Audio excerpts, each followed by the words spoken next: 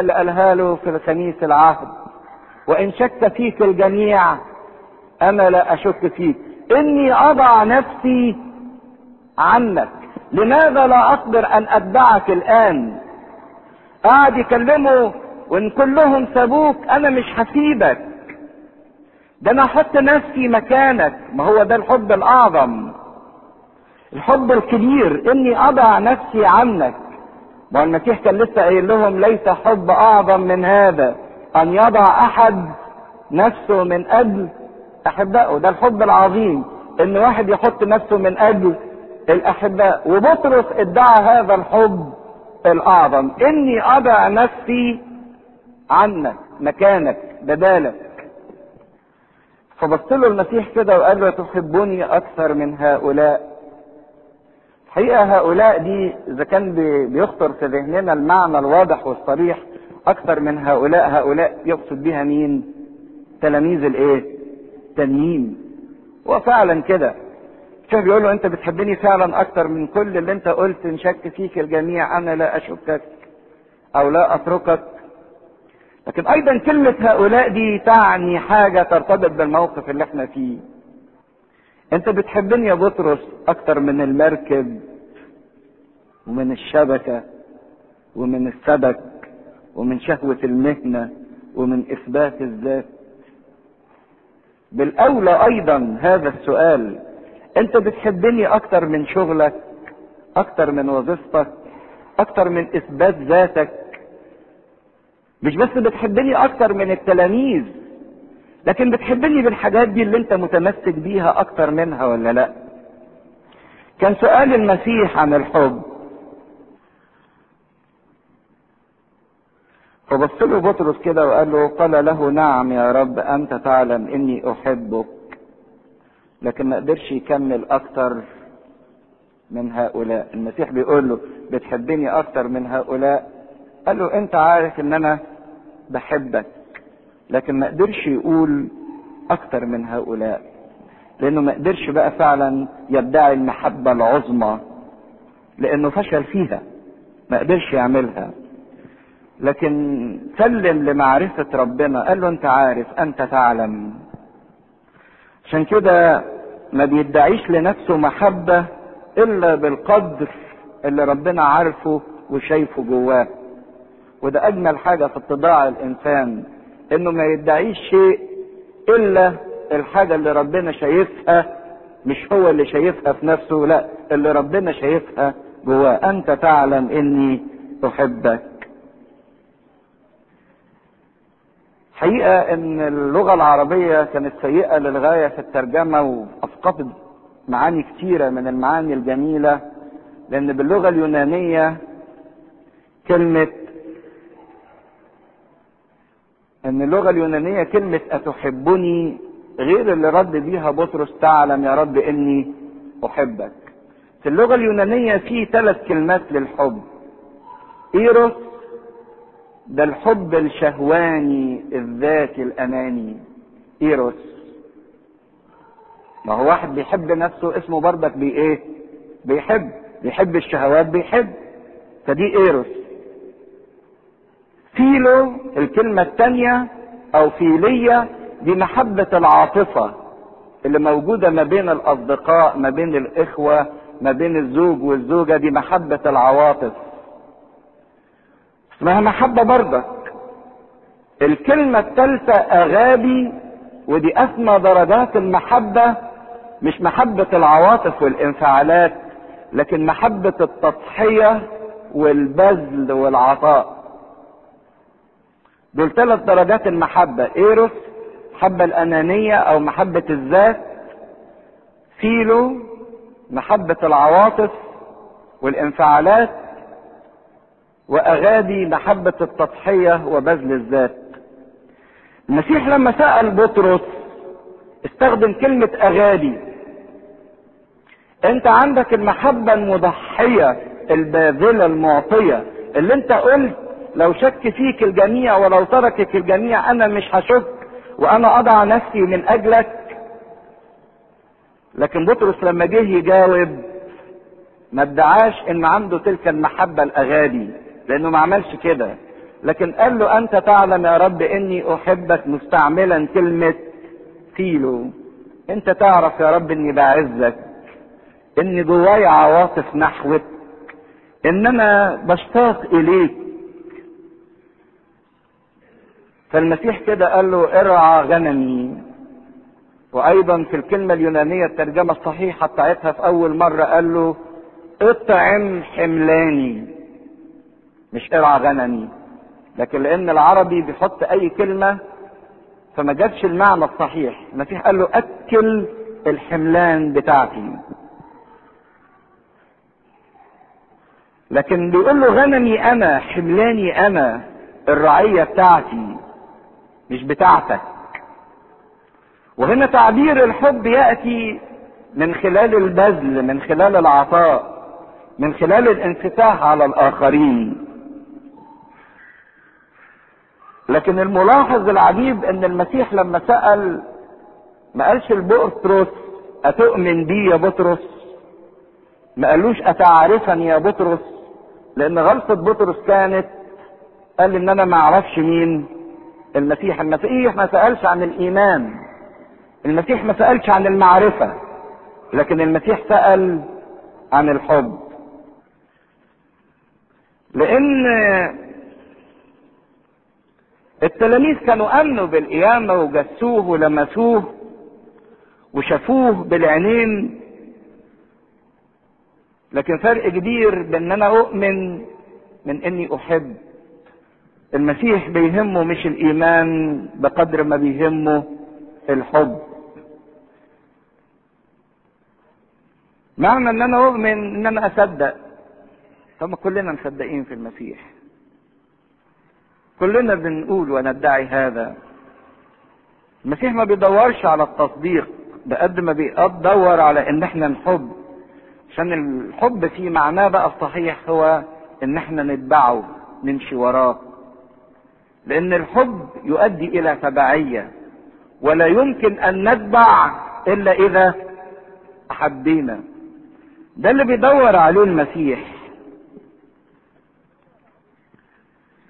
ما هو التلاميذ امنوا وشافوه جسوه لمسوه، لكن بعد شوية ضبطهم هربانين، وكل واحد عمال يدور على حاله، ونازلين في البحيرة وعمالين يصطادوا، هربانين الى عزاء العالم والى انشغالات العالم والى هموم العالم، بالرغم ان هم صدقوا وامنوا بالمسيح. عشان كده المسيح بقى ما كانش بيدور على ايمان، لكن كان بيدور على الحب. كان الايمان بتاع بطرس وبتاع كل التلاميذ وبتاعنا يحتاج الى دفعة من الحب عشان يقدر يخلي التلاميذ بسبب الحب يقدروا يتركوا الشبك ويتركوا الماضي ويتركوا كل هؤلاء، ويحبوا فعلا اكثر من هؤلاء، من الشبك ومن المركب ومن المهنة، ويبقى فعلا بيتبعوا الرب وحده.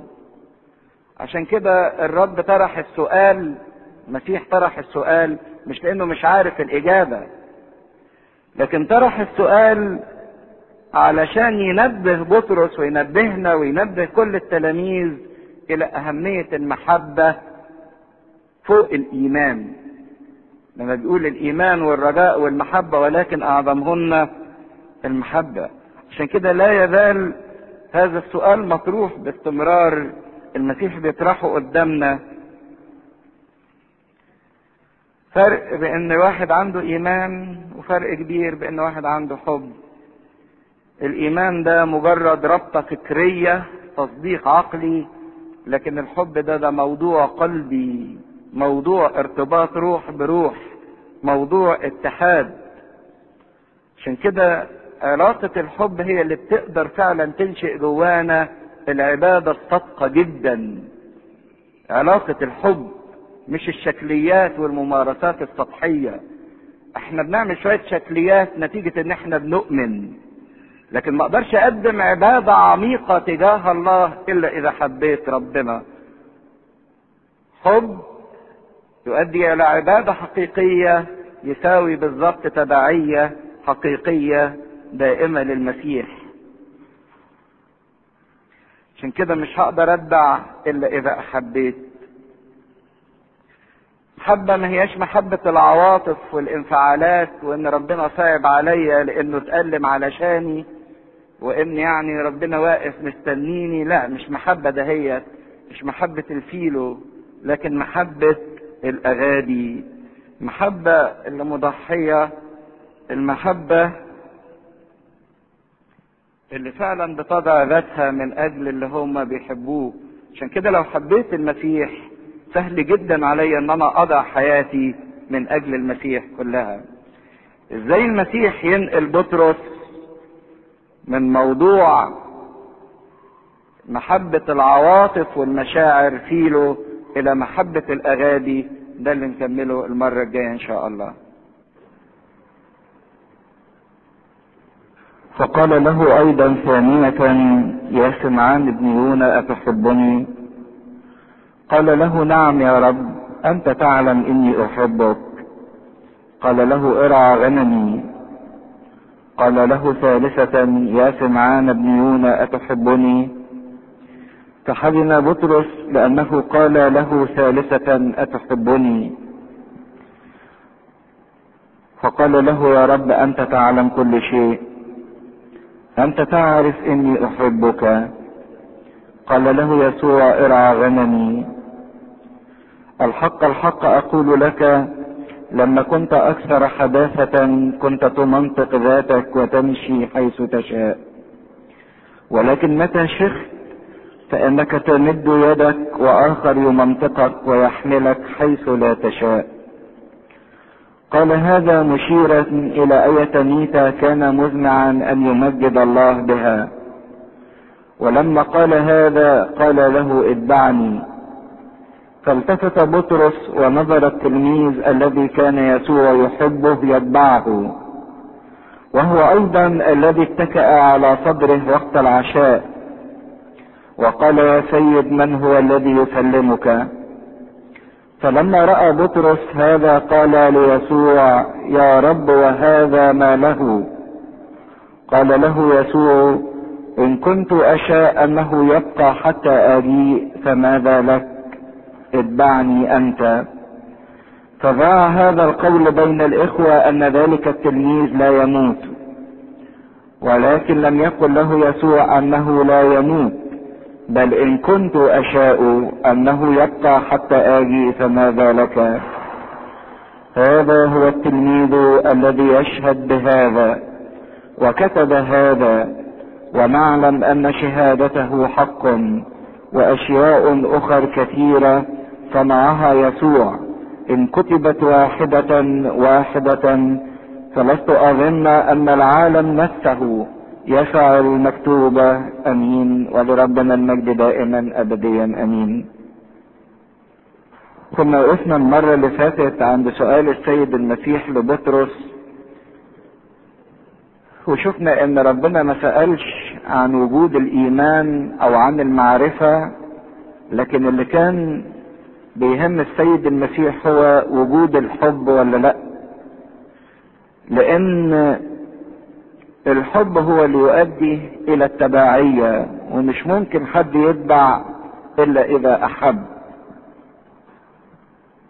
والمحبة ما هياش مجرد عواطف بشرية المسيح بيطلبها من الانسان، لان اتكلمنا عن الثلاث كلمات اللي بتشير للمحبة باللغة اليونانية: ايروس، المحبة الشهوانية اللي هي محبة الاخذ، ان واحد عايز ياخد. فيلو اللي هي محبة العواطف والمشاعر، المحبة اللي ما بين الاصدقاء، ما بين الزوج والزوجة، اللي هي نسميها نقدر محبة التبادل، واحد بيحبني وانا بحبه، بنتبادل مع بعض. بعدين الدرجة الثالثة من المحبة اللي هي الاغابي، اللي هي المحبة المضحية الباذلة المعطية التطوعية اللي ما بتطلبش مقابل، اللي هي محبة العطاء. وشفنا ان السيد المسيح كان بيسأل السؤال بتاعه بسؤال الاغابي: يا ترى يا بطرس انت عندك محبة ضحية باذلة معطية تطوعية. فكان بطرس بيجاوب يقول له انت تعلم يا رب اني احبك بكلمة فيلو. ما قدرش يقول الاغادي، لكن بيقول انت عارف ان انا بعزك، ان في شعور متبادل وعواطف متبادلة بيني وبينك. المسيح بيسأله انت عندك محبة العطاء، فهو مش قادر يقول ان عندي محبة العطاء، لان قلنا الثلاث انواع المحبة.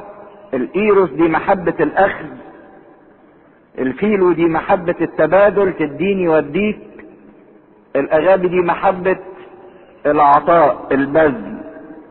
المسيح بيسأل عن محبة العطاء، عن البذل اللي مش مستني اجرة او مش مستني مكافأة او مش مستني مقابل. لكن بطرس كان بيتكلم عن محبة التبادل. انت عارف يا رب ان انا بعزك، وانت عارف يا رب ان انا بقدرك لانك انت بتحبني، فنحن نحبه لانه احبنا اولا. لكن اللي بيدور عليه المسيح هي محبة الاغابي، محبة اللي تضحي وتعطي وتبذل. ويمكن ده بيجاوب لنا على موقف شفناه قبل كده في ليلة العشاء الرباني، لما المسيح قال لهم ان انتوا هتتركوني وحدي. وقف بطرس وقال له ان سابك الجميع انا مش هسيبك. وقال له كمان اني اضع نفسي عنك. ومش بس الترك، لا، حتى لو شك، مجرد الشك انا مش هشك. فالمسيح قال له ان انت مش هتقدر تتبعني دلوقتي يا بطرس، لكنك ستتبعني فيما بعد. ليه بطرس بقى ما كانش هيقدر يتبع المسيح قبل القيامة، لكن المسيح قال له انت هتتبعني بعد القيامة؟ حقيقة ان الموقف ده بيجاوب لنا على السؤال ده. ليه بطرس قبل القيامة ما كانش يقدر يتبع المسيح برغم انه كان بيحب المسيح؟ لكن بعد القيامة المسيح قال له ستتبعني بعد، وفعلا ده اللي حصل، انه تبعه بعد القيامة. الإجابة على السؤال ده ان قبل القيامة بطرس كان في قلبه محبة الفيلو، محبة المشاعر، العواطف، الانفعالات، المحبة المتبادلة. لكن ما كانش يقدر قبل قيامة المسيح يبقى عنده محبة الأغابي المضحية البذلة المعطية المتطوعة من ذاتها. المسيح كان عارف الحتة دي، ان صحيح بطرس بيحبه قبل القيامة، لكن محبة الانفعالات. عشان كده قال له انت مش هتقدر تتبعني دلوقتي. وده فعلا اللي حصل، ان بطرس ما قدرش يكمل ورا المسيح وانكره، لكن قال له ستتبعني فيما بعد. لما هتاخد محبة الاغابي هتقدر ان انت تتبعني. عشان كده بعد موت المسيح والفداء اللي عمله المسيح وقيامة المسيح، افتدى بطرس من ضعفه وغير نوع المحبة اللي كانت في قلب بطرس من نوع محبة الانفعالات والعواطف لنوع محبة التضحية والاغادي. وده كان عمل جميل جدا من اعمال القيامة. فالمسيح قام وجه في هذا الموقف مع بطرس مش علشان يوبخه ولا يعنفه ولا يفكروا بالغلطة بتاعته، لكن المسيح في هذا الموقف كان عايز يملأ قلب بطرس بنوع المحبة الجديد، محبة الأغابي عوض المحبة الانفعالية. عشان كده قال له ستتبعني أخيرا. وفعلا بنشوف ان الكلمة اللي قالها له المسيح اتبعني. انت دلوقتي بقى تقدر ان انت تتبعني، لاني بعد ما قمت حمل قلبك بالمحبة دهيت اللي انا عايزها، واذا اتملت قلبك بمحبة الاغابي تقدر فعلا ان انت تتبعني وتمشي ورايا. وهنا بنشوف المسيح بيحقق الوعد اللي قال له لا تقدر ان تتبعني الان ولكنك ستتبعني فيما بعد. بطرس قبل ما ياخد اختبار القيامة بتاعت المسيح ويتنقل له عمل المسيح بالقيامة، وقبل ما يرتبط ايمانه بحب الاغابي، بطرس كان عنده ايمان من الاول. قال للمسيح كده انت هو المسيح ابن الله، لكن الايمان الاولاني ده ما كانش فيه محبة الاغابي، فعشان كده ما قدرش يتبع المسيح. صحيح ظل ايمانه وبعد القيامة ايضا يؤمن بالمسيح، لكن هذا الايمان بقى نضج لما اتملى بالمحبة بمحبة الاغابي. عشان كده قبل القيامة كان بيحاول يعمل باعمال اكبر من حجمه، اعمال انفعالية. لا لو تابك الكل انا مش هسيبك، ولو شك فيك الكل انا مش هشك فيك، ده انا هحط نفسي بدالك. خد حجم اكبر من حجمه. عشان تعرفوا كده ان المحبة الانفعالية بتخلي الانسان يتهيأ انه ممكن يعمل اعمال اكبر من حجمه واكبر من قدراته، لانه منفعل. لكن يجي عند لحظة التنفيذ تخونه كل شيء ويفلت منه كل شيء، ده بل اكتر من كده ينكر ويسب ويلعن ويحلف. عشان كده اوعوا تكون محبتنا لربنا مجرد المحبة الانفعالية. شفنا المسيح على الصليب وحط لنا اكليل الشوك على راسه فقام صعب علينا فحبناه. مش دي المحبة الناضجة، مش دي محبة الاغابي، دي محبة انفعالية. ساعات مثلا الشمامسة والمعلم يقولوا لحن حزين شوية فيقوم الناس تنزل دمعتين، اتأثرت بالنغمة، محبة انفعالية. او يقولوا ترتيلة فالناس يعني تتأثر بالترتيلة دي تأثر انفعالي بالموسيقى. بالظبط زي برضك ما هو الناس اللي عايشين في الشر والخطية لما يسمعوا اغنية او نغمة جميلة يطربوا ليها وينفعلوا بيها. مش دي المحبة اللي احنا عايزينها. او واحد سمع وعظة من واعظ يعني عمال متحمس شوية وانفعالي شوية قام هو كمان انفعل معاه. المحبة دي ما تقدرش تخلينا نتبع المسيح. ممكن تخلينا يتهيأ لنا ان احنا ممكن نعمل اعمال عظيمة، لا ده احنا نخدم ونحنا مش ممكن نسيب المسيح ومش ممكن ننكره واحنا متمسكين بالايمان السليم. لكن نيجي في لحظة التجربة او في لحظة الامتحان والمحبة الانفعالية تدخلنا وما نقدرش نعمل بيها حاجة. لكن لما نضج ايمان بطرس واخذ الحب الاغابي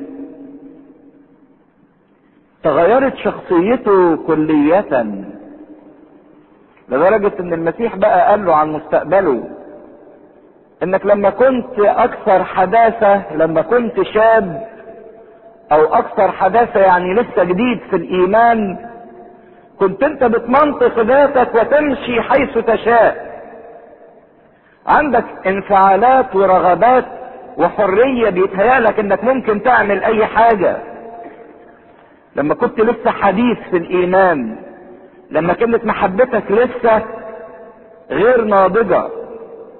لكن متى شخت، وشخت مش معنى عجزت، شخت بمعنى ايه؟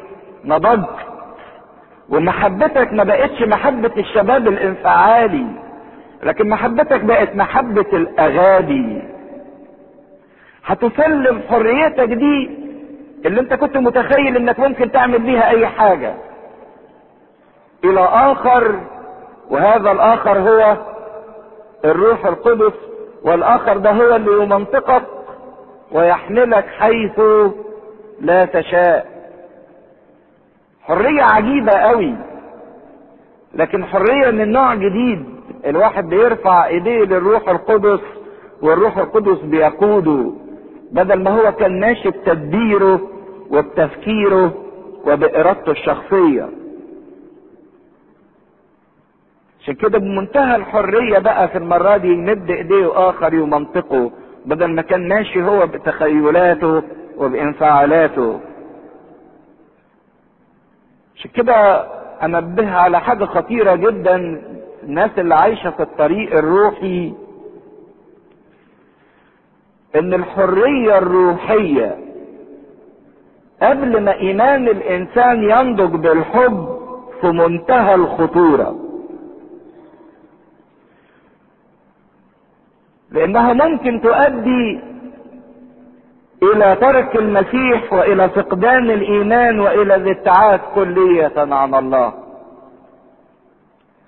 بطرس كان حاسس انه حر ويقدر يعمل اي حاجة، حتى انه يحط نفسه مكان المسيح، لكن وصل في النهاية انه مش بس مشي ورا المسيح، ده كمان انكر المسيح وسب وايه ولعن. الكلام ده بنقوله ليه؟ تيجي بعض الطوائف الغير ارثوذكسية تقول لك ده انت عندك حرية مجد اولاد الله. تيجي تجيب الشباب الصغير كده اللي لسه حديث في الايمان وتقول له ده انت عندك حرية مجد اولاد الله، تقدر تعمل اللي انت عايزه، تصوم وقت ما انت عايز، ليه تصوم في وقت معين، تصلي زي ما انت عايز، ليه تصلي صلوات معينة، ده انت تعمل اللي على مزاجك. فيقوم يعني الواحد اللي لسه داخل في ايمان يقول يفرح بالايه، بالحتة دي، ان انا حر بقى، احنا في حرية مجد اولاد الله نعمل اللي احنا عايزينه. ده انا ممكن اطلع شياطين طالما عندي ايمان، ده انا ممكن اصوم معرفش ايه، ده انا ممكن اعمل معجزات طالما عندي ايمان.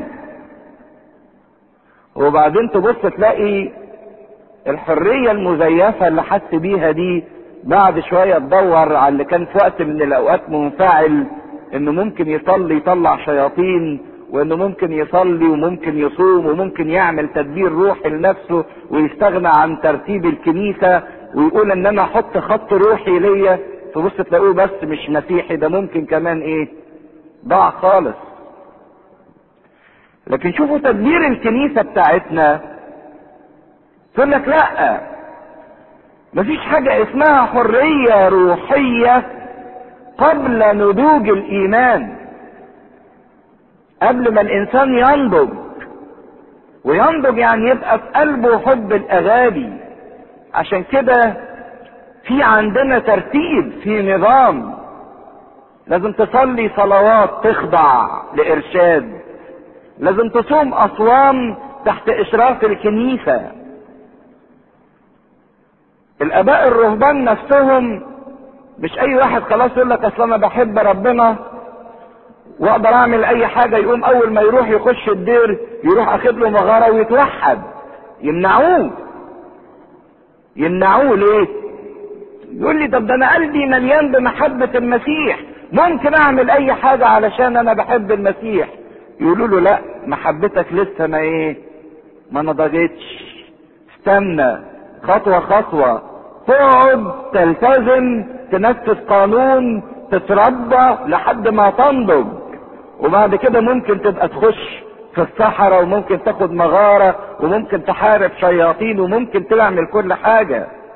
لان الانسان في انفعالاته لو عنده المحبة الانفعالية ممكن يضيع نفسه زي ما بطرس بالظبط عمل. لكن هنا بنشوف ربنا بيقعد يرفع من مستوى بطرس ويخلي بطرس ينضج،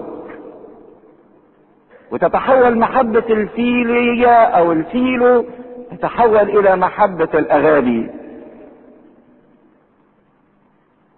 وبعدين يقول له المسيح ارعى غنمي.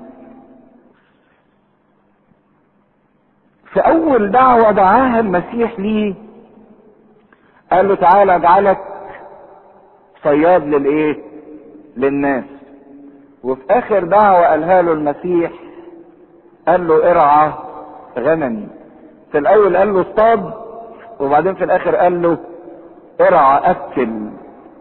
ما هو ممكن اصطادهم واجيبهم واسيبهم جعانين، ممكن اصطاد واجيب السمك واصطادته افقده حياته، طلعته من الميه يقوم ايه؟ يموت. انت ما بتصطادش السمك علشان تاكله، ما بتصطادش السمك عشان تطلعه من الميه فيموت، انت بتصطاد السمك علشان ايه؟ ترعاه، تطعمه، تقدم له حياه، تقدم له حياه. مش بس تجيب الناس للكنيسه، لكن تقعد ترعاهم وتربيهم وتاكلهم لحد ما ينضجوا ويعيشوا حياه الكنيسه. وهو ده عمل السيد المسيح، عمل الخدمه اللي السيد المسيح بيطلبه من بطرس. عشان كده الخدمه او الرعايه، سواء في رعايه الكهنوت او في رعايه الشموسيه او في رعايه الخدمه، او الانسان في اسرته او الانسان في مجتمعه، ما يقدرش يرعى الاخرين ويخدم الاخرين الا اذا كان تابع للمسيح. تابع للمسيح بمعنى تابع للمسيح، المسيح حياته. لان اللي بيخشوا الخدمة وهم مش تابعين للمسيح بياكلوا الخرفان. يقول بولس الرسول اعلم ان بعد ذهابي سيدخل بينكم ذئاب خاطفة لا تشفق على الرعية. واللي يتبع المسيح حقيقة هو اللي بيحب المسيح، مش اللي داخل علشان زي ما بيقول احد الاباء يجز الصوف بتاع الخروف او يحلب اللبن بتاع الخروف. ربنا ما قالوش جز الصوف ولا احلب اللبن بتاع الغنم، لكن قال له ايه؟ ارعى غنمي. عشان كده بطرس يجي في الرسالة بتاعته الاولى اصحاح 5 ويقول لنا آية لطيفة قوي على الموضوع ده. لما جه كتب الرسالة بتاعته، الرسالة الاولى لبطرس الرسول اصحاح 5 صفحة 380، بطرس الاولى 5 عدد 1: اطلب الى الشيوخ الذين بينكم، انا الشيخ رفيقهم والشاهد لآلام المسيح وشريك المجد العتيد ان يعلن. شوف بقى يقول لهم ايه؟ ارعوا رعية الله التي بينكم نظارا. نظارا يعني اساقفة، لان كلمة ابسكوبوس اللي هي الاسقف تعني الناظر من فوق او اللي بيبص من علو عشان يقدر يشوف الكل. نظارا لا عن اضطرار بل بالاختيار. الخدمة دي مش حاجة انت مضطر ليها بتعملها عشان تربح من وراها او تثبت ذاتك او تاخد مركز، بل بتقدمها عن اختيار، لا لربح قبيح بل بنشاط، لا كمن يسود على الانصبة بل صائرين امثلة للرعية.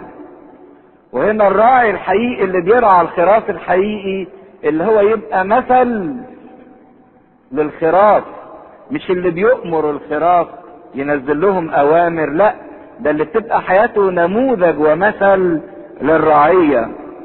ومتى ظهر رئيس الرعاة تنالون اكليل المجد الذي لا يبلى.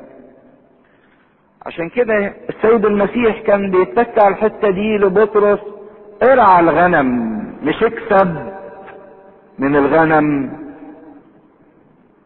وكم من كنيسة ضاعت وخدمة ضاعت بسبب الراعي اللي ما كانش مثال للرعية، اللي خد الرعية مصدر للكسب مش مصدر للحب واعطاء واظهار الحب للمسيح. لان زي ما هنشوف ان الخدمة هي المجال الوحيد لاظهار محبة المسيح اللي في قلوبنا. بتحبني؟ خدمني. دي الكلمة اللي بيقولها المسيح لكل واحد. بتحبني؟ ارعى غنمي، اخدمني. ده المجال الوحيد للتعبير عن الحب الناضج اللي في قلوبنا تجاه الله، ان احنا نخدم الله. طب ونخدم ربنا ازاي؟ نخدم ربنا من خلال عملنا مع الرعية بتاعت ربنا، الخرفان بتوع ربنا، الحملان بتوع ربنا، مش بتوع حد تاني. حاجة اللطيفة في الثلاث اسئلة اللي سألها المسيح والاجابة اللي جابها بطرس وبعدين التعليق بتاع المسيح: اتحبني؟ نعم يا رب انت تعلم اني احبك، ارعى خرافي. اول مرة قال له ارعى غنمي، والترجمة اليونانية السليمة للكلمة اطعم حملاني. الخراف اللي هنا الخراف الايه؟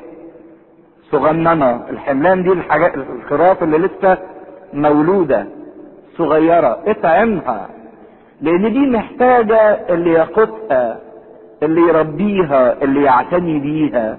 اعتني بالصغيرين بتوعي. وبعدين تاني مرة يقول له، فقال له ثانية، اول مرة قال له ارعى خرافي بمعنى اطعم الحملان الصغيرة. تاني مرة ارعى غنمي اللي هي الغنم الكبيرة، الخراف الكبيرة، بانه يقول لها الخراف الكبيرة دي بتعرف تمشي لوحديها، مش محتاجة حد يأكلها في بقها، لكن محتاجة ان حد يقودها، يكون مثال ليها عشان تمشي وراه. فالصغير بيقول له ايه؟ اكله. والكبير بيقول له مشيه وقوده. وبعدين ثالث مرة يقول له، فقال له ثالثة يا سمعان ابن يونا تحبني؟ فحزن بطرس لأنه قال له ثالثا أتحبني؟ فقال له يا رب أنت تعلم كل شيء، أنت تعرف إني أحبك. قال له يسوع ارعى غنمي. ارعى الغنم الكبيرة بقى، أكلها، اطعم الغنم الكبيرة كمان. مش بس تمشيها وتديها غذاء الناضج. كأنه بيوصيه على الصغيرين الأول اللي محتاجين اللبن العقلي اللي بيتكلم عنه بولس الرسول، محتاجين واحدة واحدة. وبيوصيه على الناضجين الكبار، مشيهم وكمان أكلهم، لأن هم ماشيين بيحتاجوا الأكل. اديهم أكل الكبار، غذاء الناضجين، الطعام القوي الذي للبالغين، زي ما بيقول عنه بولس الرسول. وهنا المسيح بيسلمه الرعاية وبيديله ان هو يخدم من اول الصغير لحد الكبير. المسيح كرر السؤال 3 مرات لدرجة ان بطرس حزن. هي ان المسيح ما كانش يقصد انه يأنبه بانه يذكره بسقطاته ال3 مرات، لانه انكر 3 مرات. المسيح ما كانش عايز يجرحه، لكن المسيح فعلا لانه بيحبه كان عايز يقومه ال3 قيامات. كل مرة وقع فيها بدلها عايز يديله ايه؟ قيامة. يقول له انت وقعت، طب قوم. وقعت ثاني في نفس الغلط، طب قوم. وقعت 3 مرة في نفس الغلط، بردك قوم. عشان كده كل ما اقع اقوم، ده التعبير الصح. لكن اوعى نعيش العكس، ان كل ما اقوم اقع. فرق بين الاتنين. كل ما اقع اقوم، ومهما كانت عدد الوقعات. الصديق يسقط في اليوم 7 مرات، ولكن في النهاية الرب يقيمه. لكن المشكلة ان كل ما اقوم اقع، تبقى النهاية وقع. لا، دي اللي مش عايزها المسيح. لكن في كل مرة كان المسيح بيديله شحنة محبة،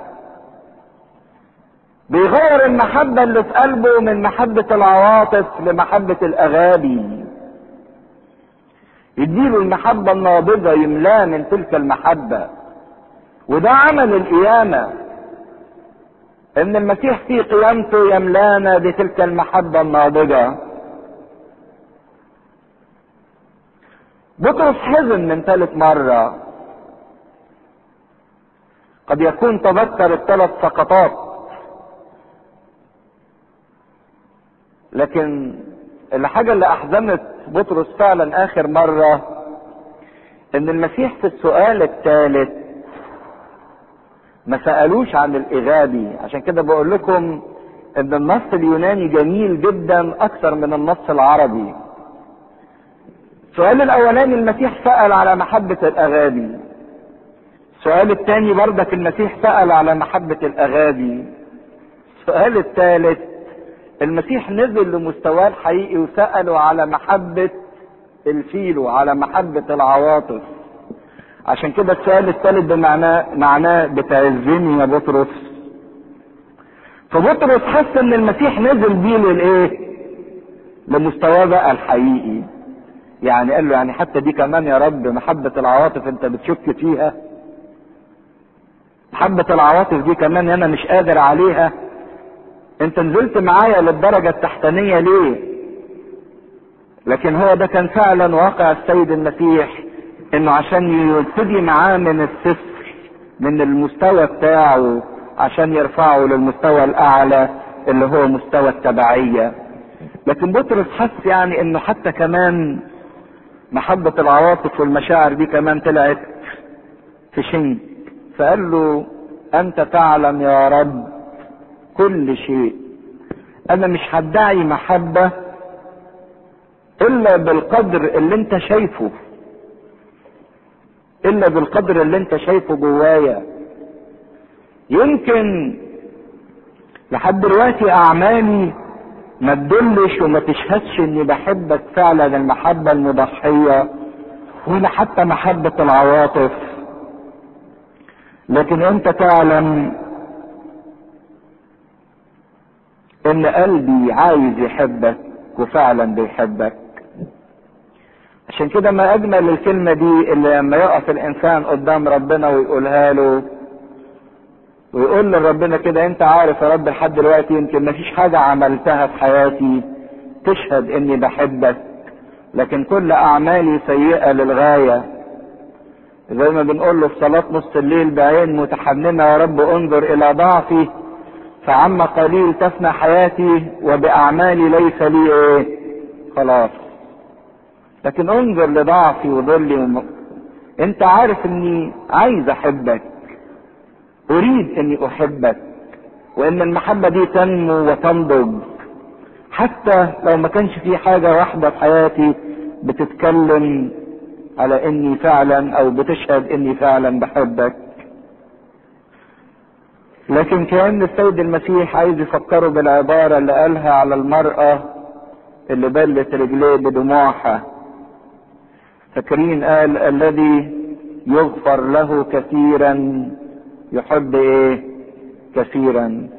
فكأنه عايز يقول لبطرس انا غفرت لك 3 مرات، غفرت لك كتير، تحبني كتير.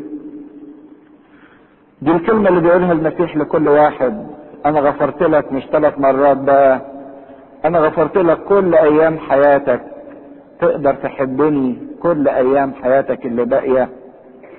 اذا كنت غفرت لك كل ايام حياتك اللي فاتت، تقدر تحبني كل ايام حياتك اللي جاية حتى لو كانت قليلة. وده اللي بيعمله الاب الكاهن في طقس المعمودية لما بيشيل الطفل على ايد الاشدين بتاعه ويودي وشه ناحية الغرب ويخليه يقول 3 مرات اجحدك ايها الشيطان، اجحدك ايها الشيطان، اجحدك ايها الشيطان وكل اعمالك الشريرة، وبعدين يلف وشه ناحية الشرق ويقول له امنت امنت امنت. كأن بطرس صار نموذج لسقطاته الثلاثة ولكن ايضا لقيامته الثلاثة. لكن بعد الحديث دهوت او بعد اللقاء دهوت كان اخر كلمة يقولها المسيح لبطرس، قال له يسوع ارعى غنمي. وبعدين قال له الحق الحق اقول لك لما كنت اكثر حداثة، لما كان لسه سنك صغير في الايمان لسه حديث، كنت تمنطق ذاتك وتمشي حيث تشاء، ماشي بمزاجك،